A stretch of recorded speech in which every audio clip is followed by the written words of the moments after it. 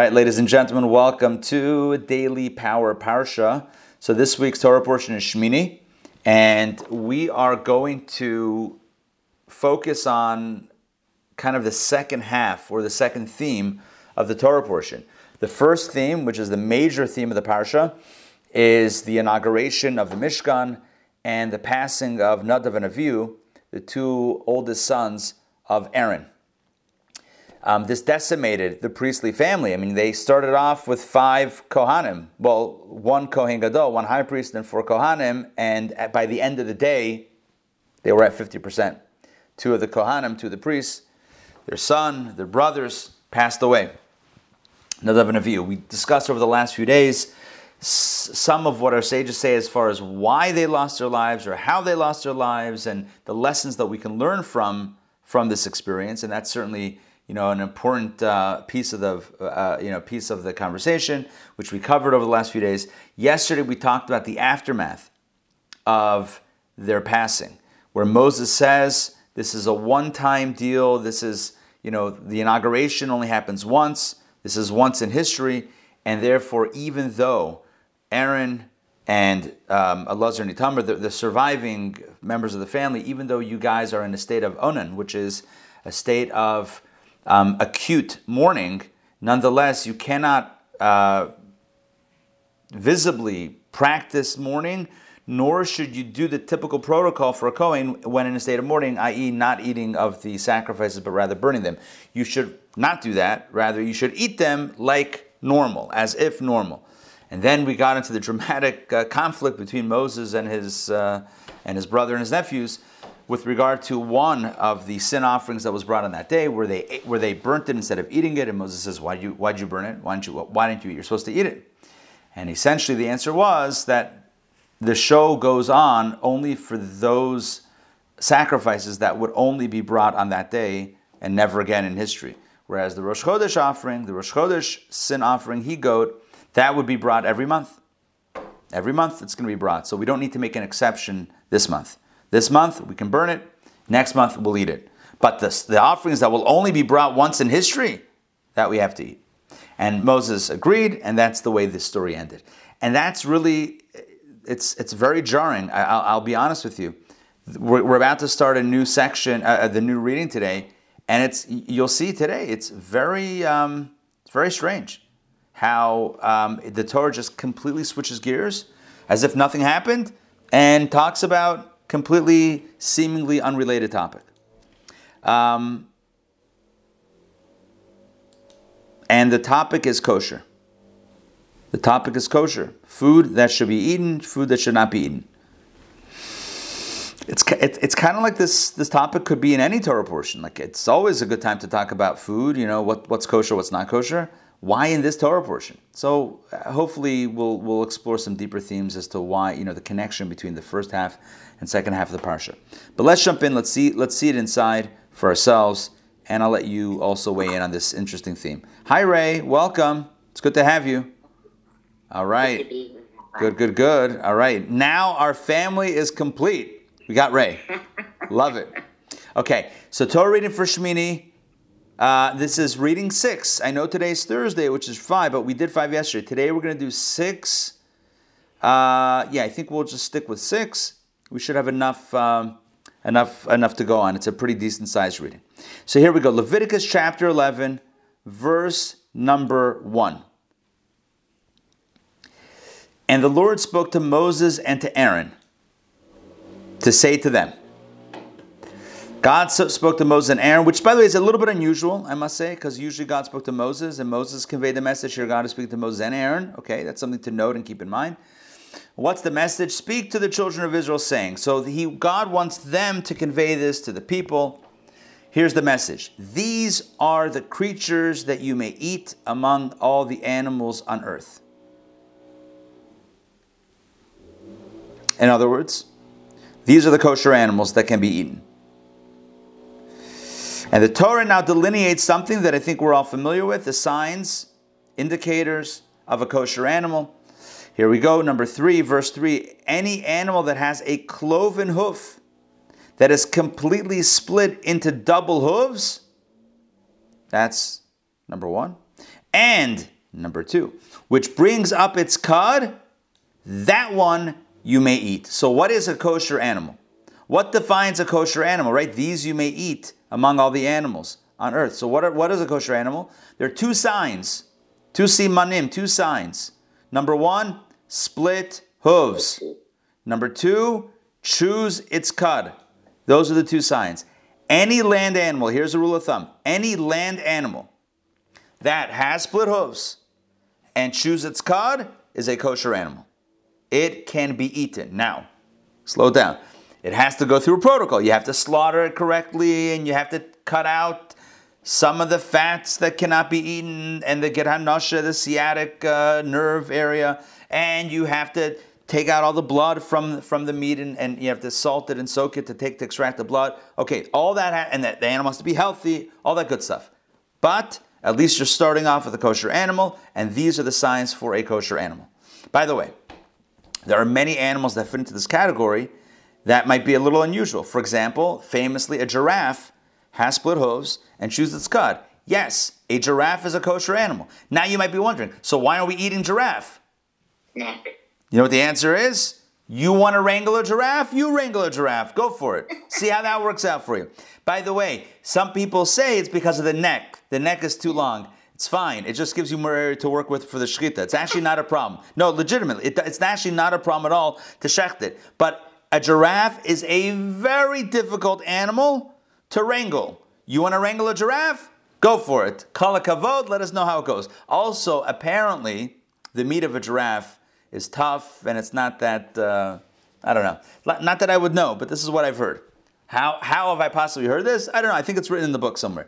But really, it's not about the neck. The neck is more of an urban legend than anything else. The neck, it just gives you more area to shecht. But really, the issue is, listen, I've been to a shlachtois. You know, a shlachtois is a slaughterhouse. My grandfather was a sheikhet, right? So I've been there. I've been there on the job. And it's an operation. I mean, there's big animals. These are very big animals, and I'm not going to get into the gory details, but there's a lot of you got to get the animal in the right position to be shechted. It's not like in other facilities they use guns, they use other things to end the life of an animal. When you shecht, it has to be in a very calm, the animal can't be moving. It has to be very painless procedure. It has to be done the right way.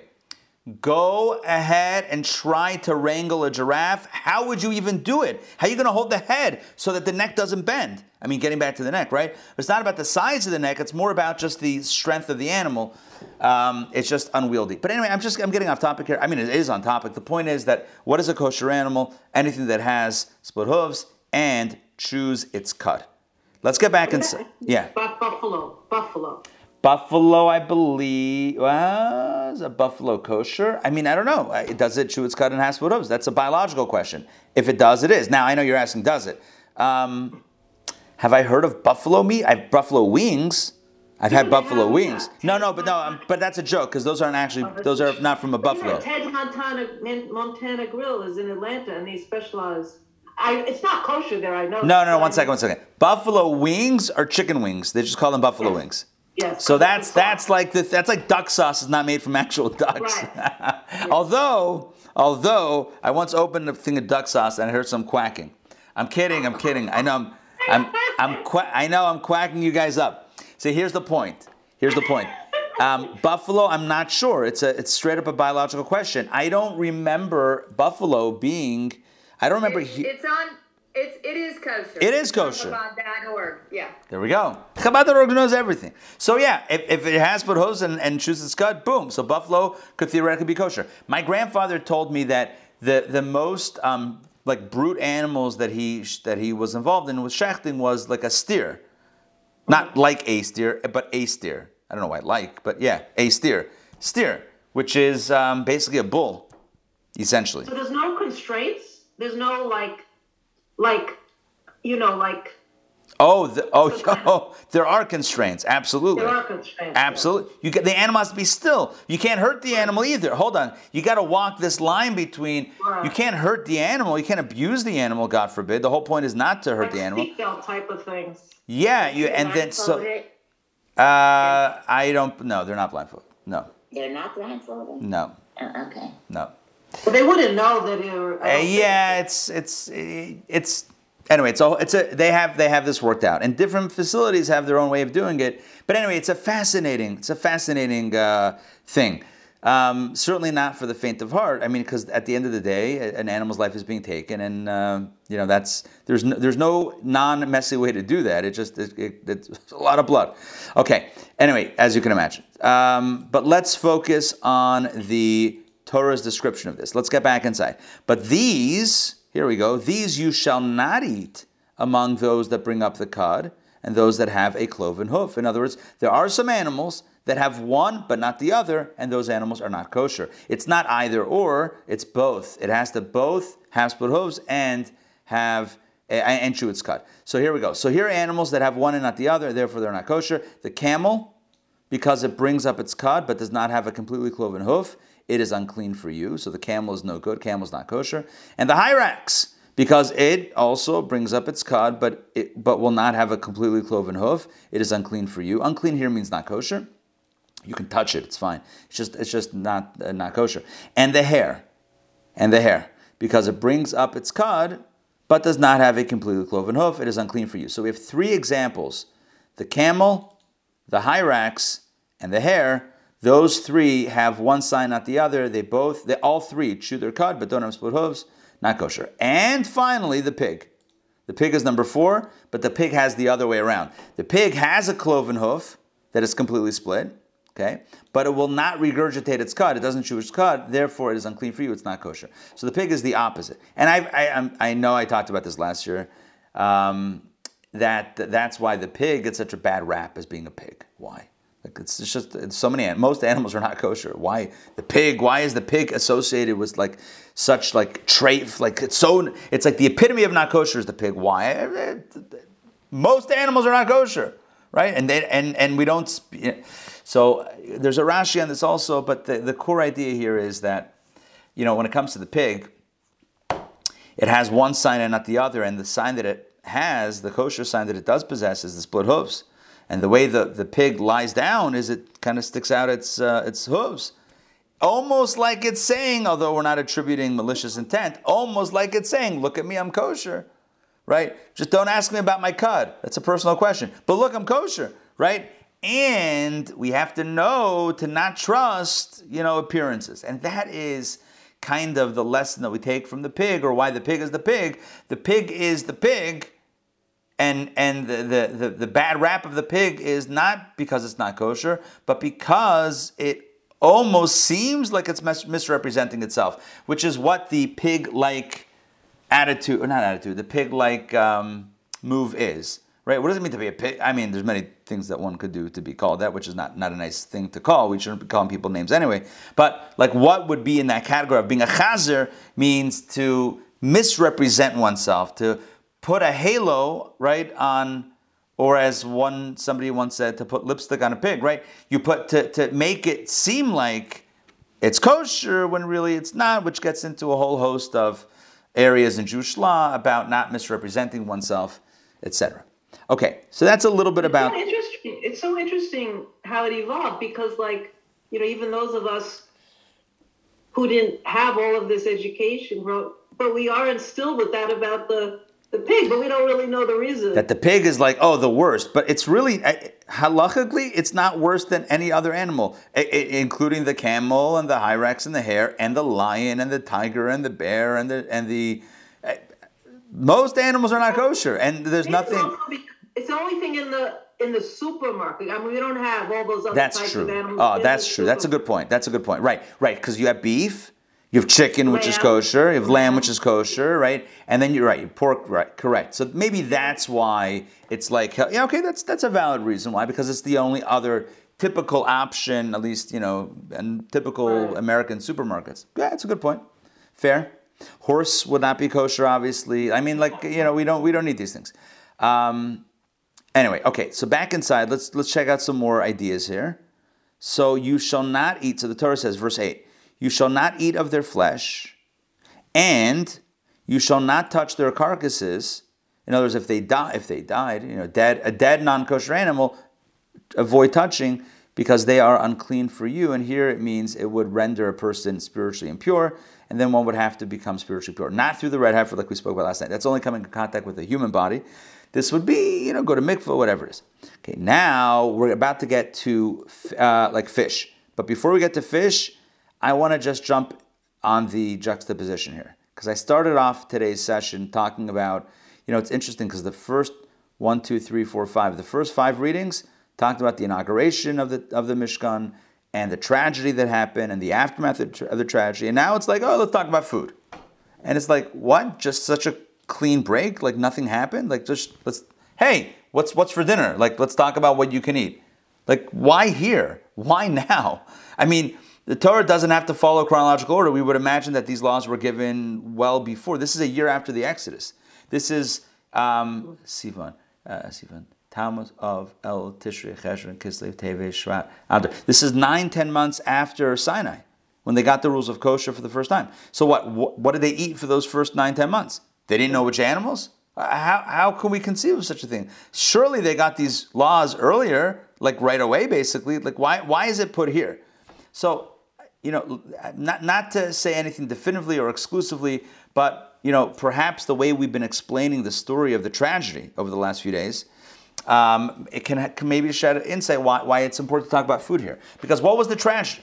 Right? And Joy mentioned this a few days ago, really beautifully, is that the tragedy was essentially, from a spiritual perspective, that they didn't want to have anything to do with the physical universe. They wanted to disavow physical life, material existence. Mark, you're sideways. Oh, phew. I thought I was sideways for a second. Right? So they, Nadav and Avihu, they wanted to totally separate from physical existence and they wanted a spiritual, soul-only existence, and their souls literally left their bodies, and they got what they wanted. And so maybe, as a counterbalance for that perspective, we talk about food, right? It's like, okay, we're not supposed to leave, you got to eat, right? You got to eat, like every Jewish mother. Like, you got to eat, like, what is this? You're going on a trip, take some sandwiches. But it's a 30-minute trip, take more sandwiches, right? You never know what can happen. So the idea here is food is the ultimate of grounding, right? Food is the ultimate grounding experience. I should say this very clearly. It's what literally strengthens the body, fuels the body. That a healthy body keeps the soul locked in. I think we spoke about this a few days ago, right? That life is the combination of body and soul, and in order for the soul to be held by the body has to be strong enough to hold it. When the body, God forbid, becomes too weak, then it can no longer hold on to the soul. Then the soul, the soul's inertia, or the soul's whatever gravitational pull, is actually up. So for the soul to be down here in a physical space, it's only because the body holds on to it. When the body's grip loosens, the soul goes up. So if we don't feed the body, at some point, if a person doesn't eat, they're not going to live.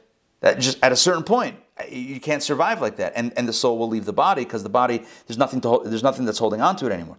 So on a very practical level, food represents the strengthening of the body to hold the soul, to keep the soul down here, to do its mission on earth, which is the antidote or the antithesis of what Nadav and Avihu wished as they left their body. So that's again one understanding of maybe the diametric, the kind of the swing of this week's Torah portion, where you have the ecstasy of these two young men whose souls are swept away in spirituality, and then we talk about food. Because at the end of the day, we're meant to live a physical existence, not to the exclusion of spiritual import and spiritual purpose and spiritual, impact, but we live physical lives. As long as we're here, we're meant to live that life. Yeah, Donna. So that made me think. So within our bodies, we have two dualistic things going on. We need to nurture our soul internally, but we need to keep in check our animal nature. Yes. There's a great Hasidic, and we have to feed the body also on a practical level. We have to take care of ourselves. We have to be healthy. Right. There is a Hasidic saying in Yiddish that translates as, a small hole in the body becomes a large hole in the soul. It obviously doesn't mean literally, but it means if we're not taking care of the body, then at the end of the day, we're also neglecting the soul. There's just no way, because then, you need strength to study Torah, to do mitzvot, to make a difference in the world. You physically you need to be strong, you need to be healthy. So taking care of our body is not just a selfish thing, it's a higher thing. Which, by the way, in our meditation from Sinai course, so we spoke about that in one of the lessons about like reframing material existence. Lesson 5 was about reframing the physical things that we do so that we're not just eating because we're hungry, but we're eating for a higher purpose. This is one way. I think we kind of backed into this idea today. We're at that same place. Nadav and Avihu, they didn't want to have anything to do with the body. So the Torah says, here's kosher food, go eat something. Eat a sandwich. Buy some sushi. Eat something. Emotional health too, which will be the topic tonight. 100%. Correct. And taking care of our bodies means the physical, which means also the emotional and the psychological, everything. Exactly. Look, we strive for alignment in all 4 levels: the physical, the emotional, the psychological, and the spiritual. That's the ideal, to get everything healthy and aligned. Okay, now back inside, let's talk about fish. And soon, I'm going to share with you some insights into the various kosher signs of various types of creatures. But now, into the water. Let's put on your scuba gear and join me. Verse 9, among all creatures that are in the water, okay, what's available? You may eat these. Any of the creatures in the water that has fins and scales, those you may eat, whether it lives in the waters, in the seas, or in the rivers. So no matter what water source it comes from, as long as it has fins and scales, again, 2 signs. As long as it has fins and scales, it's kosher. So just like land animals, the signs of a kosher animal, the identification sign of a kosher animal was split hooves and chewing its cud. There are also visible signs for a kosher fish: fins and scales. But, verse 10, any creatures that do not have fins and scales, whether in the seas or in the rivers, among all the creeping creatures in the water, and among all living creatures that live in the water, right? Anything in the water, no matter, does it swim, does it crawl, is it an alligator, is it a turtle, it doesn't matter. If it's in the water, but it doesn't have fins and scales, it's not kosher. Not only not kosher, sheketz heim lachem. These things are an abomination for you. It's not only not kosher, it's a little gross.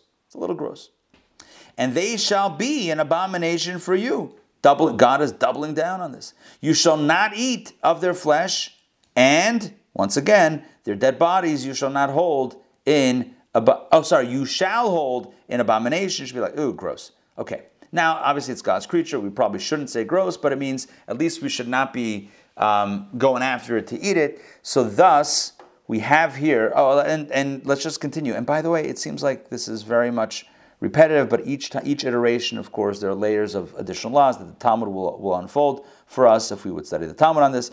Any creature that does not have fins and scales in the water, you guessed it, is an abomination for you. So how many times does it say the word abomination? We have right here 1, 2, 3, 4. Within the span of 3 verses, 10 through 12, we have the word sheketz, tishaketzu,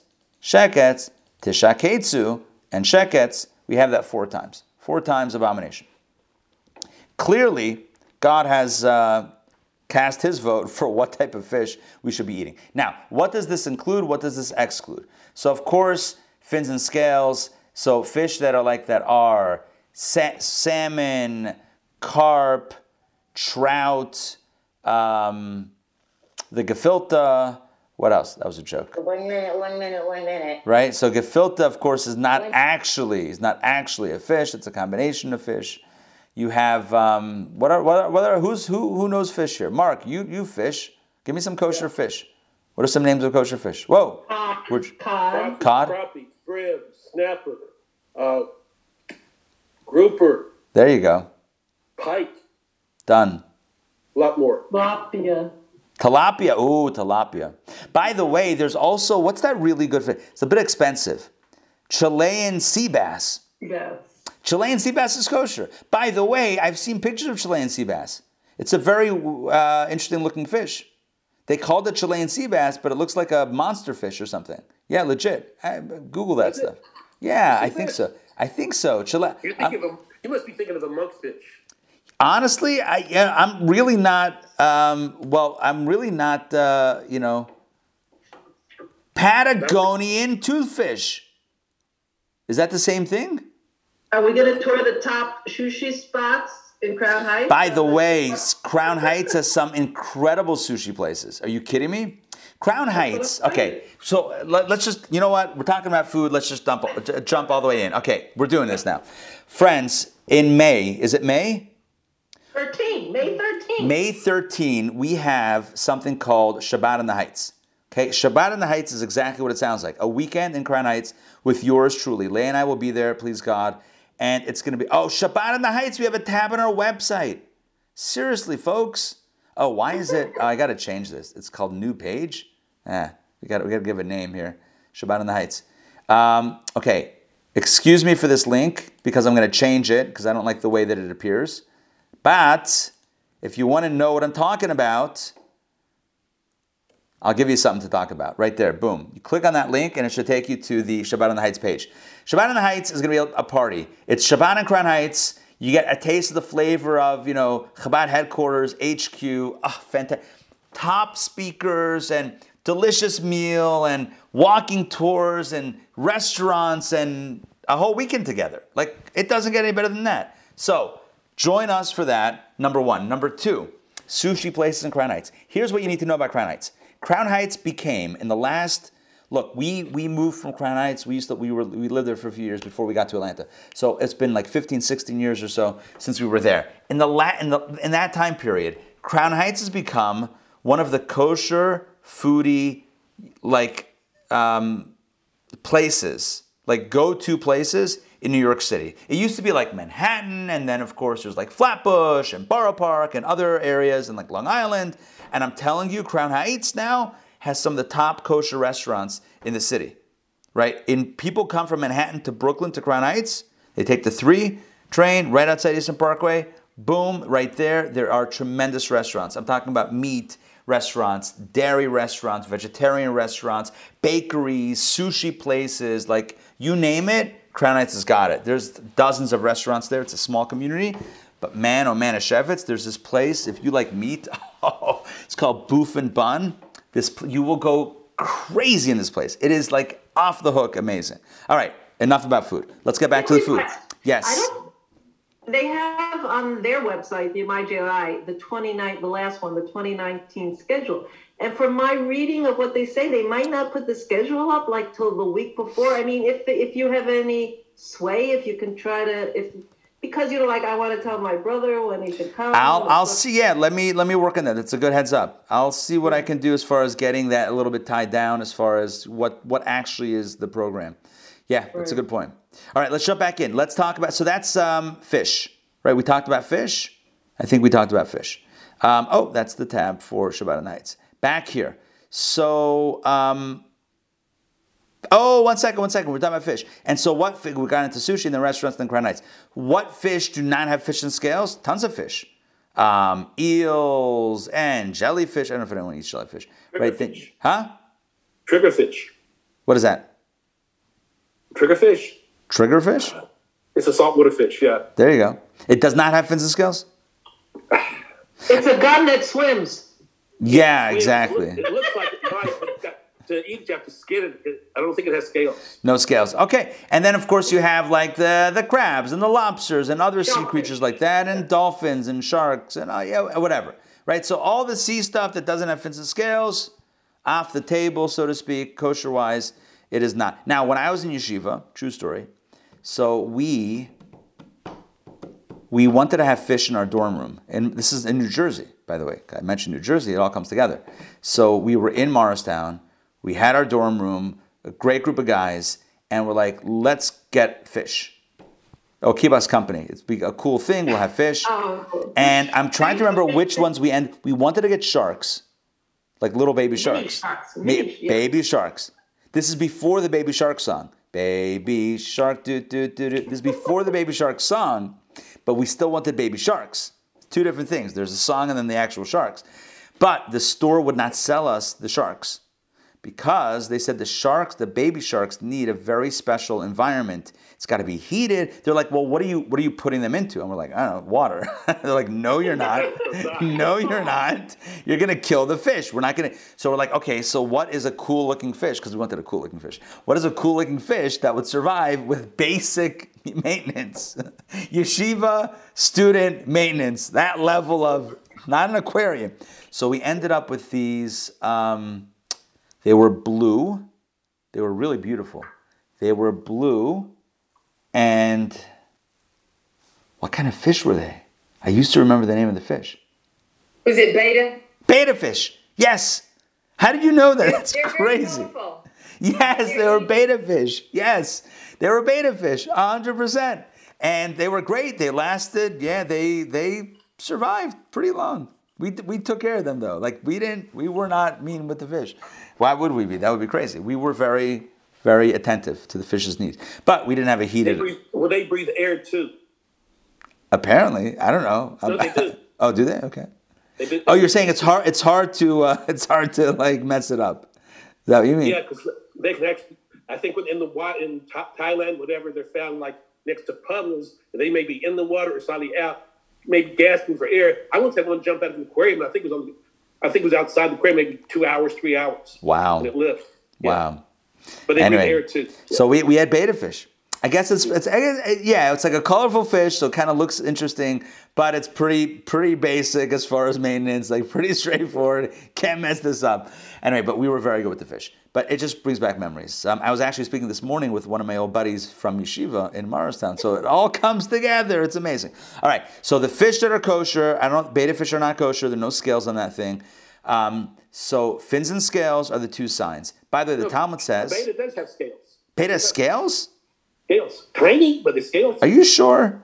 I don't remember Absolutely scales on that positive. thing. I just remember it being blue and fluffy. I think, pretty sure. All right, we'll have to go to the videotape. But here's what I want to say. The Talmud says, whatever has scales has fins. So really, you only have to look for one of the two signs. That's the truth. Scales. Because if it has scales, there is no fish that has scales but not fins. Now, the other way around, there are many fish that have fins but not scales. So, but if you find scales, you're pretty much good to go. That's just a rule of thumb. You know how before we were saying how pork became, the boogeyman. So also growing up when you didn't have this formal education, I mean, we basically said shellfish. We didn't really Right. And shellfish would be an example of not fins, not scales. Right. But it's no less not kosher than any other fish that wouldn't have fins or scales. I know we didn't. Yeah. I'm just right. Don't know that distinction. Correct. Yeah. Right. So I'm just clarifying. Right. I know you're clarifying. Yeah. I was also thinking it was like bottom feeders, like catfish. Yes. And shellfish, they eat the bottom too. So. Right. It's interesting. It's interesting because the Torah doesn't give that rationale, but some commentaries, and I'm talking about like legit commentaries, like Ramban, Nachmanides, explains, you know what? If I'm right by a library. Are you going to tell us which library you're in? Or is it top secret? I'm in my library. Oh, yeah? Yeah. Nice. My home library. So I'm going to read to you, if I can find this. What is that, the gray? It looks like encyclopedia underneath, yeah. It's the Talmud. That's so a lot of different books. Tractates, of it. yeah. Tractates, yeah. Oh, yeah. So I believe it's the Ramban, Nachmanides, who explains that... Where are we here? I believe he explains that the reason that part of the fish thing is because they are bottom feeders, because they eat things that are not Can't be. What can't be? A carp is a scavenger and a bottom feeder. Maybe he doesn't say bottom feeder, but maybe he says they eat unhealthy things. Give me a second. A filter fish. Oh, whoa! Slow it down. That's why I don't eat it. Hold on. Vitam hasnapir v'hakaskes. Hold on 1 second. Guys, right here. Ramban, right here. Okay? I mean, it's in Hebrew. You're not... But Vitam hasnapir v'hakaskes, the reason for the scales and the fins or the fins and the scales. Because those fish that have fins and scales are always at the top of the water. Marcus fact checking us. 1 second. No, it's not true. Time out. I'm just reading you the Ramban. 1 second. Uvitzululehen and maybe in their shade, vikablu gidol ba'aver, and they get more oxygen, hanechnasham, which goes there to the top, the higher part of the water. And therefore they're a little bit warm.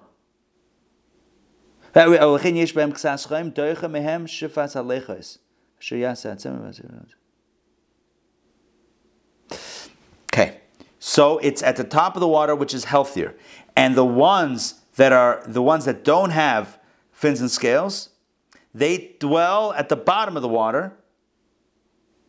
And he gets into something biological because of the heat or the cold. It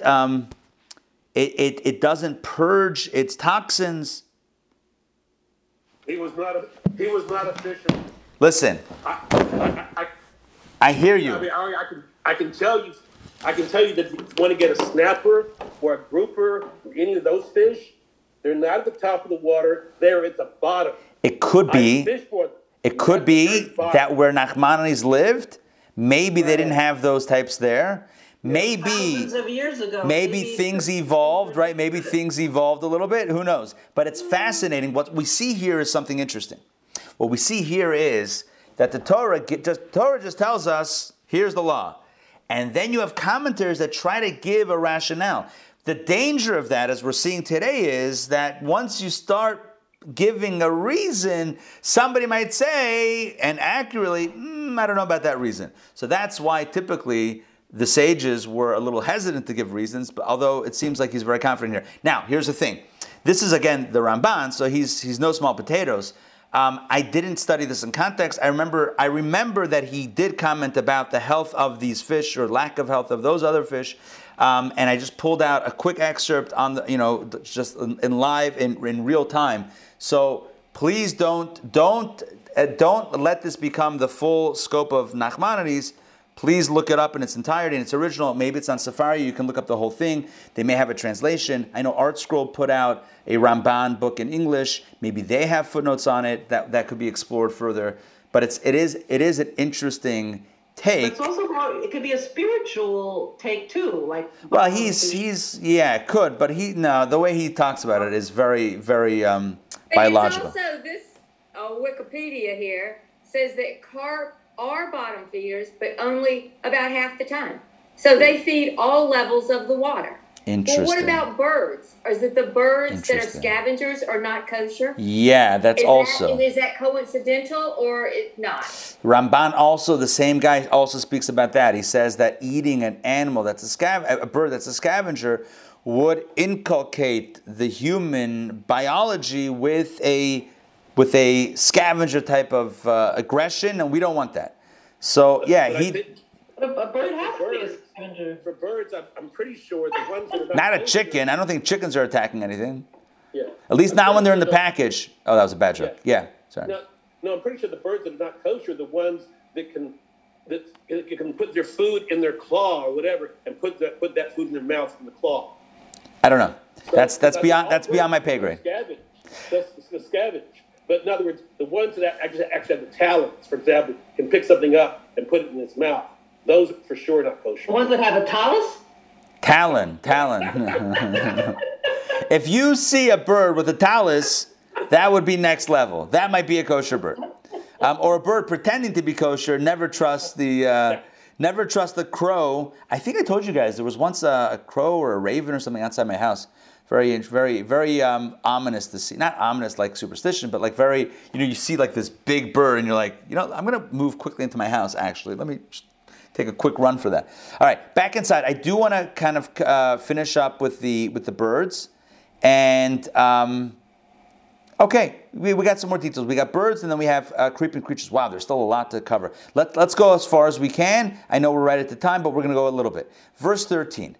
and among birds. So we did land animals and fish, now birds. And among birds, you shall hold these in abomination. In other words, don't eat these.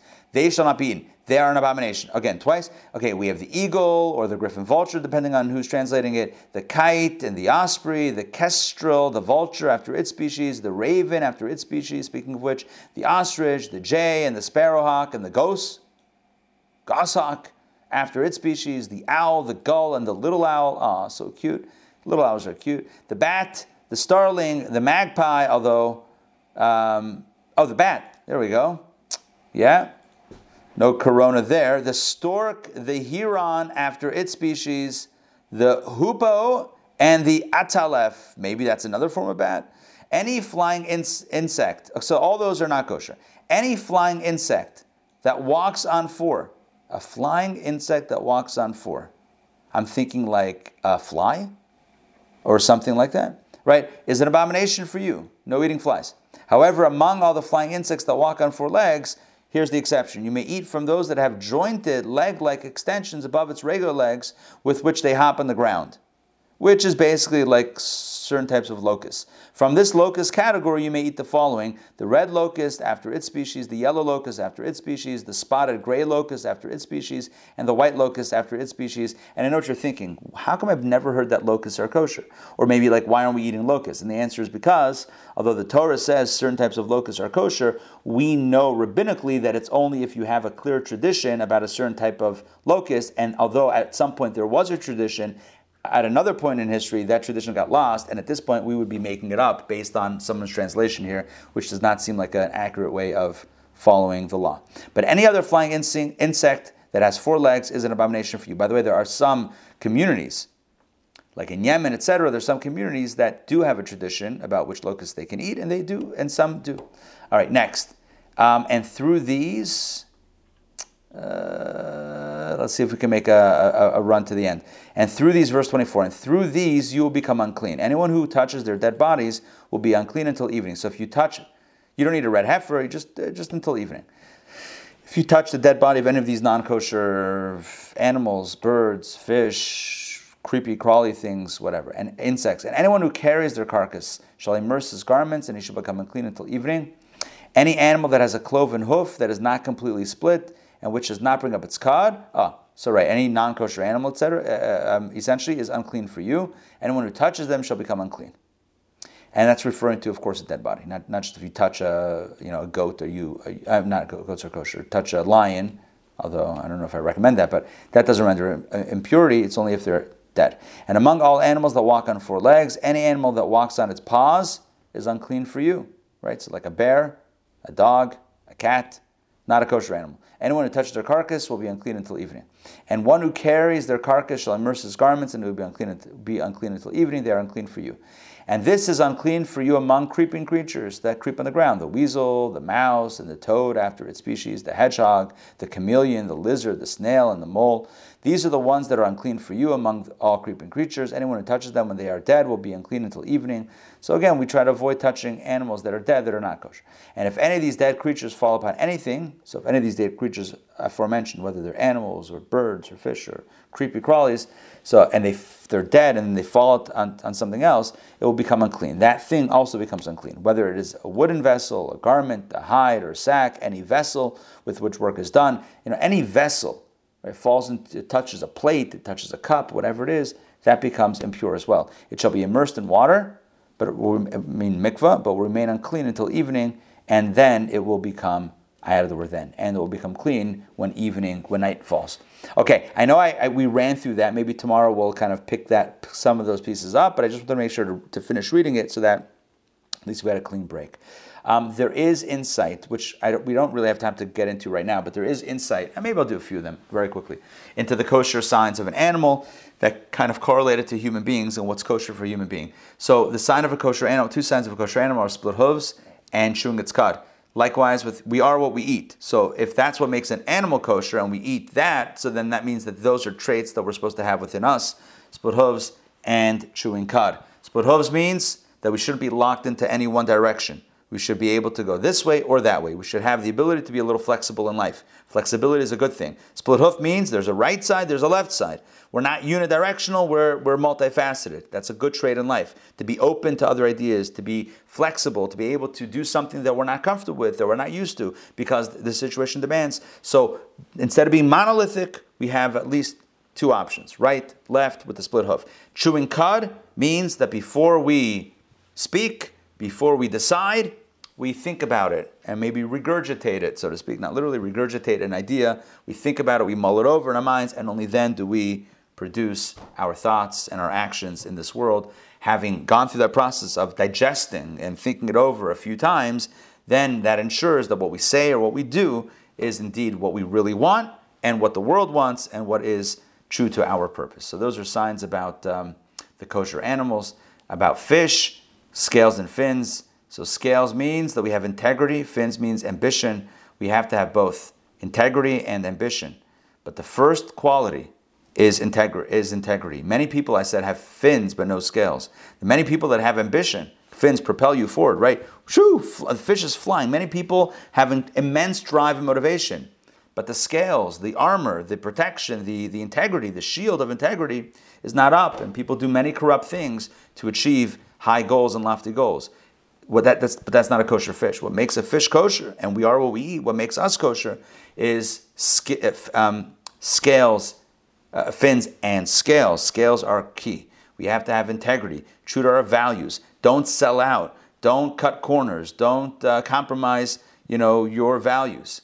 And then you need motivation and ambition and drive to get there, but not at the expense of your scales. All right, that's it for today. Thank you for joining. Don't forget, tonight is the Joy Factory, intownjewishacademy.org, not .com, intownjewishacademy.org/joy. Join us. It's going to be amazing. 8 p.m. tonight with Mrs. Razel Schusterman. Okay, we'll see you then, hopefully. See you tomorrow at noon. Take care. Have a wonderful day. Thank you. That's cool. Thank you.